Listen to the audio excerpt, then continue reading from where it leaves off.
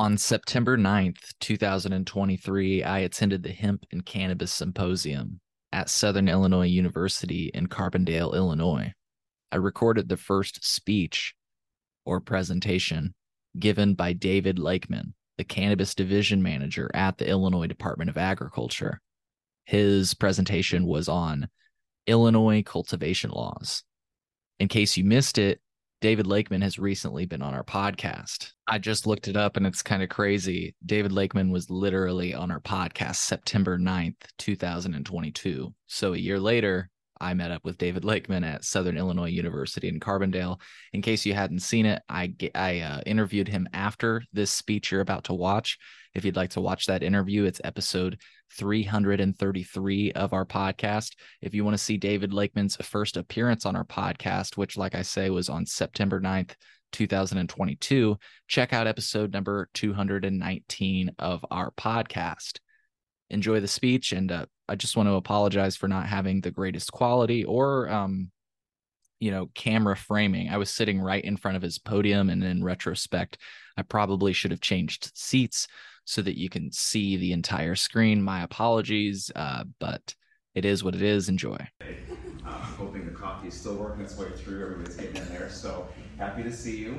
My name is David Lakeman. I am the Cannabis and Hemp Program Manager for the Illinois Department of Agriculture. I'm going to get into what exactly that means in a little bit here. But first, I do want to thank our host, Dr. Kinsel, everyone who has organized this program. This is a great thing that you guys are doing. I'm going to get into this a little bit later, but just in terms of the history and what you're doing here, right? Hemp has had a variety of industrial, even military uses throughout the history of this nation, certainly, and for a long time. In December of 1941, much of the hemp that was used for industrial or military purposes in this country was grown in the Philippines. Much of the hemp that was used for those same purposes in Europe was grown in primarily southern Ukraine, an area that is in the news again today for similar reasons. After December 7th, when the Japanese forces overran much of the Western Pacific, there was suddenly a great need for this plant across a variety of uses. Southern Ukraine was occupied, the Philippines were occupied, much of Southeast Asia was occupied, and there were no sources of this plant, which is used for so many things, available anywhere to the allies that remained. And so in 1942, the Illinois Department of Agriculture launched a program called Hemp for Victory. And again, I'm stepping on my own toes here a little bit, I'm going to get to this later. But it was a massive program to enlist especially farmers in the Midwest, specifically Illinois, Iowa, Kansas, and the surrounding region, to grow hemp. A single battleship, for instance, during the war needed 35,000 feet of hemp cordage, a single battleship. And ultimately, this state stepped up to that challenge. We grew over 20,000 acres of hemp by 1944. The products, this plant, marched to liberate Western Europe. It sailed on the ships of the Navy and with the Marines as they fought some of their greatest battles, liberating the Western Pacific.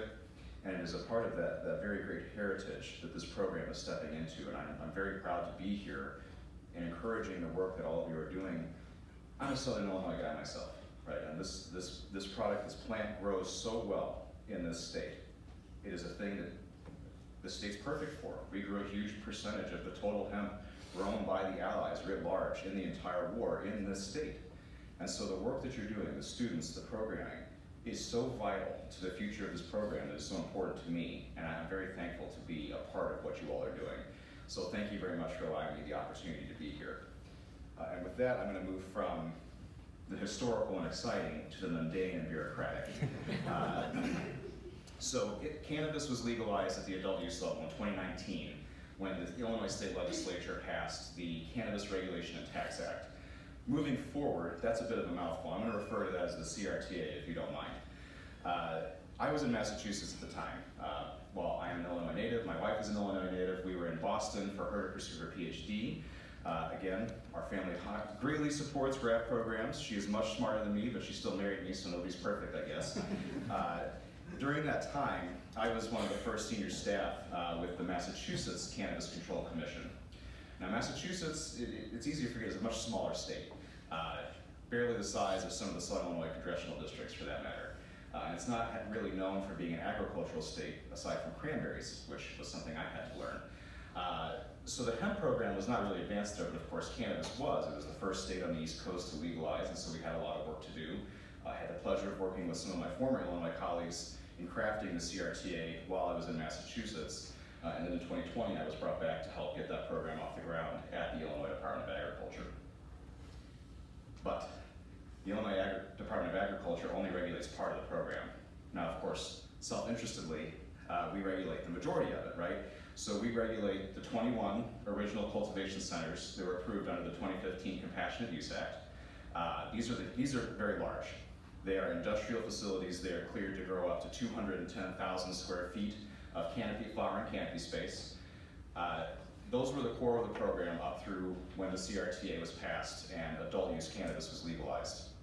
Illinois has chosen a fairly unique regulatory structure for this program. So unlike many other states where there's a commission or there's an agency that regulates this, in Illinois it's split up among existing agencies.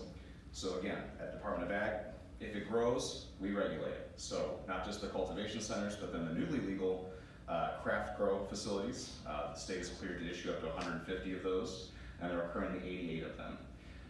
We regulate the infusers, which make some of the other products you've heard of, some of the oils, cookies, brownies, things like this, the kitchens. That's what those facilities do. As well as the 222 transport licenses. Again, so relatively self-explanatory. These are the licensees that take the cannabis from one place and drive it to another. So if you're a grower and you need to get your product over to a dispensary, you utilize one of the independent transporting organizations. In addition to that, however, we also regulate the Community College Vocational Pilot Program, which is a program I couldn't be more proud of. It's one we don't talk about very often. It's not as exciting, it's not in the news as much, but this program focuses on building the next generation of people like some of you in the audience, people who are going to be leaders in this industry moving forward. When I started, it was a matter of frustration to me occasionally. I would go into the facilities, I would talk to the employees, and what would they tell me? Well, I got my training in Colorado. I got my training in Washington or Oregon, and not here. What we're aiming to do with the community college program, what you're aiming to do with your program here, is train this next generation of leaders in cannabis policy, in cannabis science, in bud tending, and any of the other pieces of this industry right here in Illinois. And in 5 years, my vision, what I want to see, what this administration wants to see, is that when we go to Missouri, when you go to Wisconsin or Minnesota or even Michigan, when you ask them, where did you go to school? The answer will be Illinois. And certainly, when you speak to someone in an Illinois institution, we went to school in Illinois. We came here to learn from a state that is at the forefront of cannabis policy, and we stayed here. We stayed here to make a life and to continue to push forward what this program looks like right here where we got trained. And that's something that's incredibly important to us. From that point, at the Illinois Department of Financial and Professional Regulation, they regulate the dispensaries and only the dispensaries, so both the medical use and adult use. We also work closely with the Department of Public Health. They run the patient program, but they do not regulate the plants. And again, putting everybody to sleep before the coffee's hit, right? But it is key because it is an interesting program. It's a fairly unique one in terms of how the program is structured. We also work closely with the Illinois State Police. Now, the Illinois State Police, under Illinois law, are not actually charged. They have no regulatory power. What the Illinois State Police does is they partner with the regulatory agencies, and they work on things like combating diversion, so product being taken out the back door, or other criminal elements that happen. If for instance this has happened, a facility is robbed, right? They work with them. So those are the primary agencies. We also work with the Department of Commerce and Economic Opportunity, which runs the grant program, which many of our new social equity cannabis licensees have worked with. So again, to make it a little bit even more dry, this is our structure here at the Illinois Department of Agriculture. So when I started back in 2020, our program consisted of 2 office staff and 5 inspectors. By the end of this year, we will be over 100 staff members to engage with the industry, to be a support to them. So I'm a division manager, which is a term that is meaningless, and I have 3 bureaus that report to me. So we have just built 2 of them, licensing and administration, which helps handle self-explanatorily, the licensing and administration of the program. Agent badges, the licenses, agent renewals, license renewals, constituent inquiries, things along these lines, as well as changes in ownership or changes in location. So if you are an employee of a cannabis business, you have to have a registered agent card with us. If you are a business that wants to change location or make a change to how your business is operating, you have to file that paperwork with the department per the law. So that bureau handles those functions. The Bureau of Inspections handles inspections. They send the field staff out. They make sure that these facilities are compliant, that they are safe, and that's, the employees are safe, the product is safe. They are our eyes and ears in the field. One of the bureaus I'm most proud of, however, is the new one we've just created, which is the Bureau of Laboratory Testing. So we will be one of the first state-run cannabis testing laboratories in the nation. I've worked closely with my colleagues in other states. There's an association of state regulators called CANRA. We've engaged with them, and since we announced this effort, several other states, including my former colleagues in Massachusetts, have announced that they're moving down a similar path. So we are building a facility at the Illinois Department of Agriculture building, which will assist and partner with our independent testing laboratories to provide an additional backstop, to provide greater expertise specific to testing for our field staff, to ensure that the foundation of this program, which is a safe testing program, is actually doing what it needs to do. So we're in the process of building that. We've just hired a bureau chief, a 20-year veteran of lab testing in the state who has developed lab procedures for testing and actually determining differences between hemp and cannabis. Again, a largely artificial distinction, as many of you will know, but nevertheless one we have to respect as a regulator. So we're excited to get that program up and running, and I do anticipate that we will partner with many of you as that program actually starts getting up on its legs and we get that equipment installed and start hiring to build it out. So, it's a very different world than 2019, which we were trying to determine last night was the first of these symposia in the world of adult use cannabis and frankly in hemp. Since that time, I mentioned this a little bit earlier, we have gone from solely 21 cultivation licenses to adding, to get to 362 licenses. We have added 88 craft grow licenses out of a total of 150. 100% of those licenses were social equity licenses, which is something that we're very proud of. We'll continue to work with our licensees to ensure that they're able to get up and running. And look, we understand there have been challenges. Between the lawsuits, between COVID, between other issues, we know that it has not been a smooth process for anybody. But what we are trying to do, both on the staffing front, programmatically, and every way we are able, is to support those businesses to make sure that they are getting the support they need from us as a regulatory partner, and that we are smoothing those barriers moving forward so that they can get up and operational and we can have a robust, developed, competitive, and equitable industry. We have also issued 54 infuser licenses, and as I mentioned, 222 of the transport licenses, as well as awarded 10 participants in the community college program. So, in terms of revenue, this has been a game changer for the state. We have, in the last fiscal year, there were $1.5 billion in sales. Now, that was before any of those new licenses I mentioned to you were up and operational. That was solely on the basis of the dual licensed industry that existed prior to the CRTA being passed into law. So we're talking about simply the 21 cultivation centers as well as the initial cohort of DFPR dispensaries. Right, so moving forward, at this point there are 9 operational craft growers, and there are 15 more in the construction pipeline, and we've got about a dozen more beyond that that are close. There are 8 operational infusers, and 12 of those are in the pre-construction phase, again, with many more working with us to get into construction. Our hope is that by the end of this year, over half of the first licensing cohort of craft growers, infusers, and transporters will be up and running and operational in this space. This has, of course, had a large impact on the state's fiscal picture. It has also been a net generator of jobs. So by the administration's estimate, there are over 30,000 people in this state employed in one way or another related to the cannabis industry. So that is not just the people who are actively working in the facilities, right, of which there are roughly 10,000 across the entire industry, but we're talking about supporting IT infrastructure, HVAC, plumbing.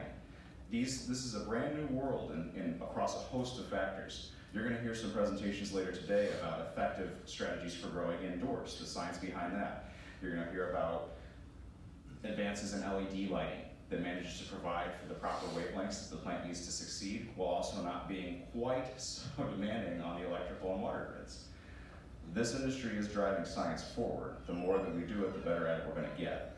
And again, this is why programs like yours, why the community college program are so vital, because we're starting from scratch here. There's no century-long industry the way that there is for traditional agriculture set up to develop incremental tweaks that will allow this industry to get more efficient. We're talking leaps and bounds here. I overuse the metaphor a lot from a bureaucratic standpoint, but it's true in the industry as well. We are building the plane while it's midair, and also the boarding process is ongoing, and maybe one of the wings is on fire. So this is what we're doing, right? And this is what the industry is doing, while also facing the other challenges of an industry that is not able to access traditional tax incentives, that is not able to access traditional financing, that in many cases can't even get things like various local approvals or even cooperation with rural electric co-ops, right? There are stigmatization efforts, there's still stigma out there. And that's one of the things we have to work on. This is an industry that's focused on jobs, it's focused on equity, and moving science forward, and we need to be a regulatory partner for all of you who are working on those things. One of the other pieces of the Illinois program that, again, I'm particularly proud of is the R3 program. So this is the Restore, Reinvest, and Renew program. And this program has invested massively in communities that were impacted by the war on drugs. These are revenues from this program that are reinvested directly in those communities to rebuild infrastructure, to rebuild community areas, to reinvest and renew these places in this state that have been left behind for far too long.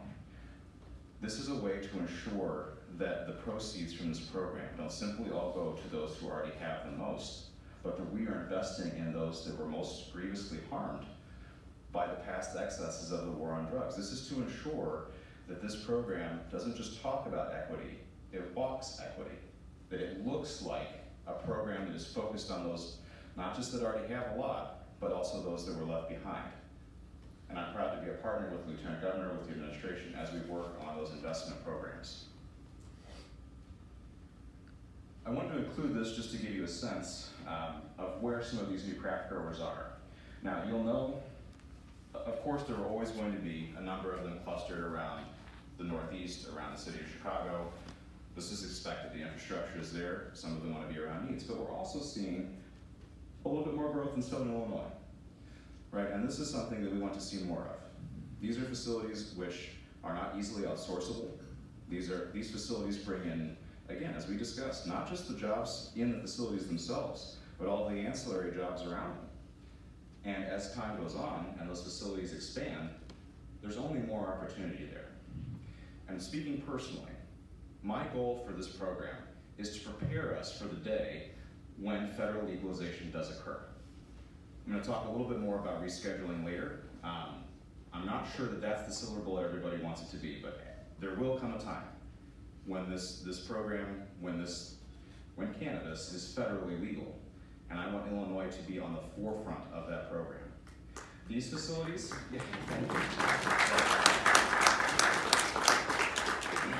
these facilities are extremely capital intensive. They take a lot of work to build. Not just the 21 cultivation centers, which are large operations, but these craft growers, they require an incredible amount of work.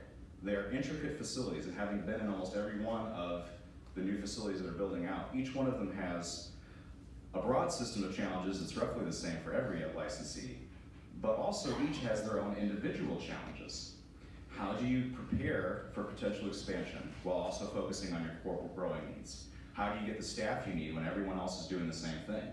How, in a time when there is a massive infrastructure bill and a CHIPS Act and an IRA pumping hundreds of billions of dollars into infrastructure across a host of ways, get basic things like wood or steel, right? And this is a problem when you can't access, unlike every other one of those industries I just mentioned, again, any basic tax financing, any basic financing of any sort.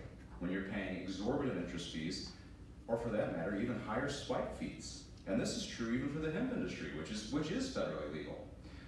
It is a challenge. And again, we are determined to be a partner to hemp industry, to the cannabis industry, in overcoming some of those obstacles and being successful. But what part of that looks like is making sure that those facilities are built right here in Illinois.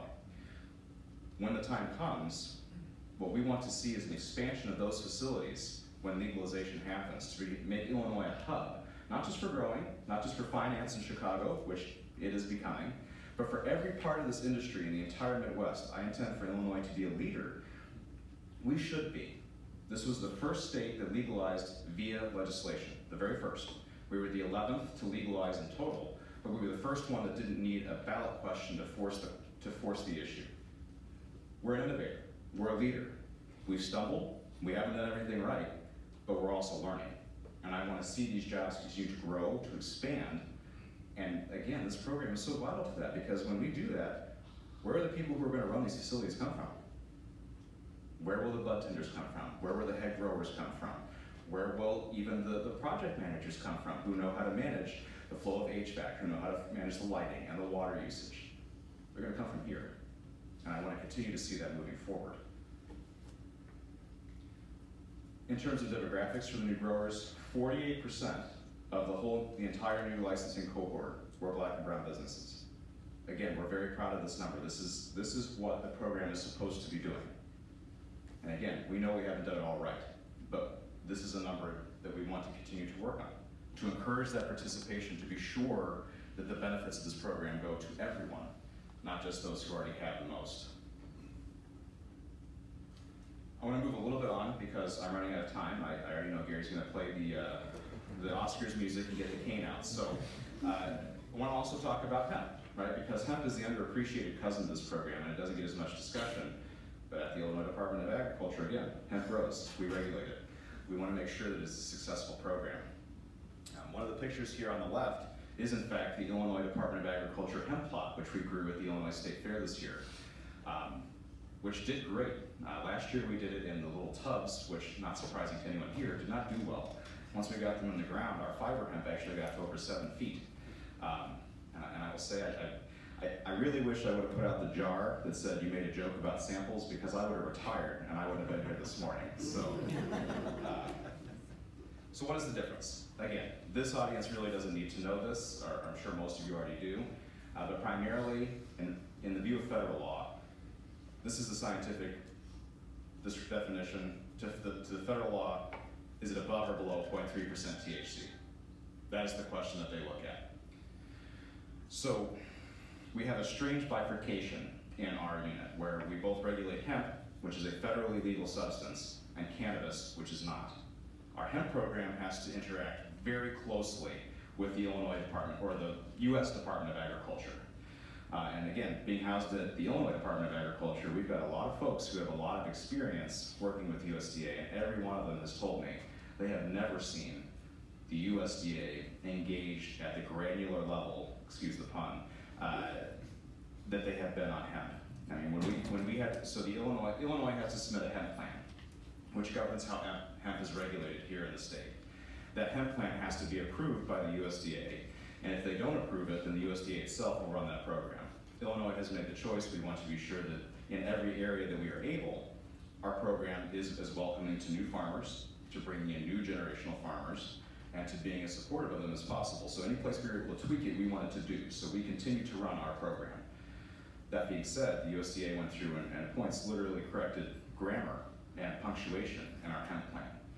And I know there's been frustration at times, some of you in this room, in terms of what our hemp policies and rules look like. But I just want to have everyone to get a little bit of an understanding of just how much oversight USDA exercises over this program. We have very little latitude, very little ability to alter what we do from the federal perspective. So right now, in terms of where the rules are, we are currently still operating under the rules that were established in the 2014 Industrial Hemp Act here in Illinois.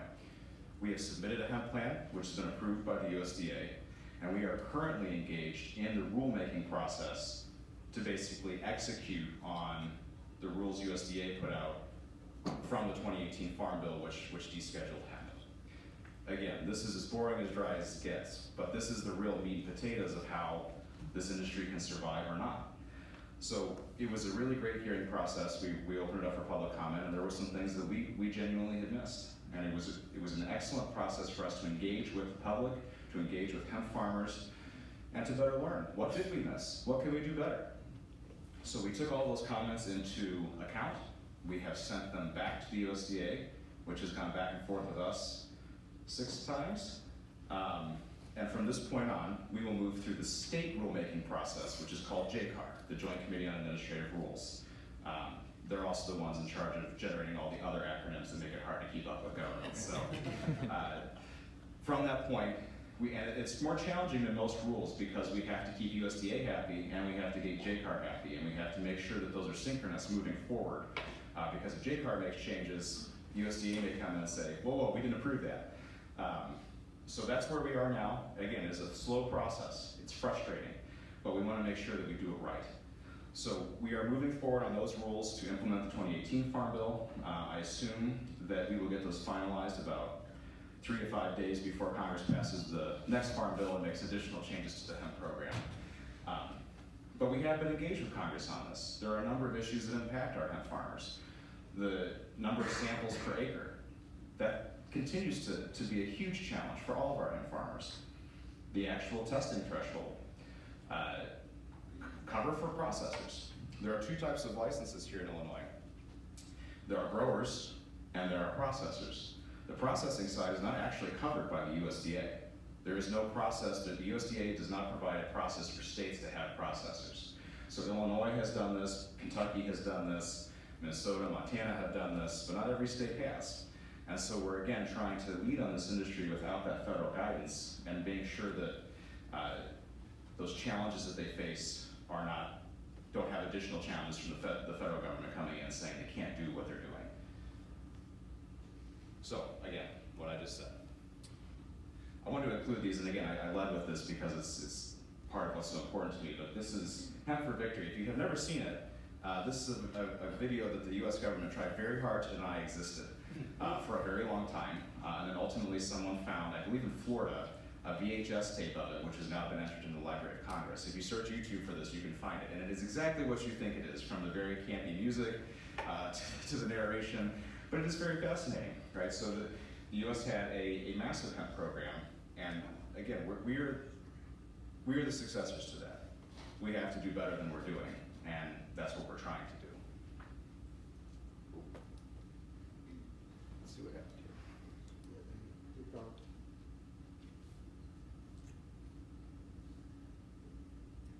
And again, running short on time, you don't need to know what the various uses of industrial hemp are.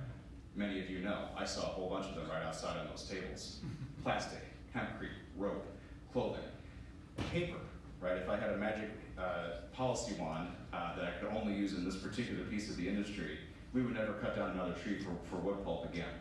You know, these are all factors, these are all things that the Illinois hemp industry, the hemp industry in this country could do, given proper support once it gets off the ground. And that's what we want to see moving forward in a place that grows it so well here. So currently there are 154 registered growers, there are 158 processors, there are 4,761 acres approved for planting. Again, all of those acres will not be harvested, as many of you know, and that is a challenge. That number is significantly down from where it was 3 years ago.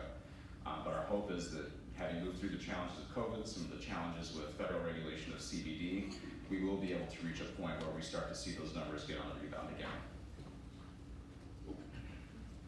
So, knowing what our time looks like, a few more things moving forward. One of the questions I have already received several times just last night, what is the impact of rescheduling? The shorter answer is, we don't know. The long answer is, at the beginning, there will be very few impacts on how the state program is run. The primary area of impact that rescheduling could have is primarily in the area of finance, right? This, if done in coordination with the SAFE Act, which seems to be the direction at least the Senate is heading at this moment, would potentially finally open up some of those revenues of funding and financing that have for so long been denied this industry, both hemp and cannabis, right? A lot of people still fail to make that distinction. Again, I heard this I can't count how many times last night that there are still these same challenges between cannabis and hemp, despite the fact that hemp has been legal since 2018. So will that change how we approach it? Potentially. In the short term, no. We will continue to run our program the way that we do. And my suspicion, though who knows how it will ultimately shake out, is that if this is federally legal, and again, this is just David here, I've taken off my regulator hat, it will look largely the way that federal regulation of meat and poultry plants, for instance, looks, where the federal government lays out the guidelines but relies on states for enforcement. Right? That is the current model for meat and poultry. So the folks that go out and inspect meat packing plants here in Illinois, they work for the Illinois Department of Agriculture. They're funded in part by the U.S. Department of Agriculture, but primarily it's a state-focused program ensuring compliance. I expect that's largely what it will look like in the interim, given the challenges of regulating an industry that is already active in enough states to hold a constitutional convention with no federal guidelines. Again, Safe Banking Act potentially in the future. 280E was included in the last legislative session, which is a tax provision, a tax deduction provision. It's important for the industry. Ultimately, the answer is there's a lot of things up in the air. We're going to do our best to be reactive, to be ahead of it where we can, and to continue to be a good partner and resource. And that's just why so much of what you're doing is so important, because this workforce, more than almost any other, is going to have to be agile, it's going to have to be thoughtful, and it's going to have a lot of uncertainty to react to in the next 10 years. So again, I really appreciate you having the time for me up here. I appreciate all the work you're doing. I know we're running close on time. I'm happy to answer questions now. I'll be here most of the day to answer questions. Thank you very much for having me.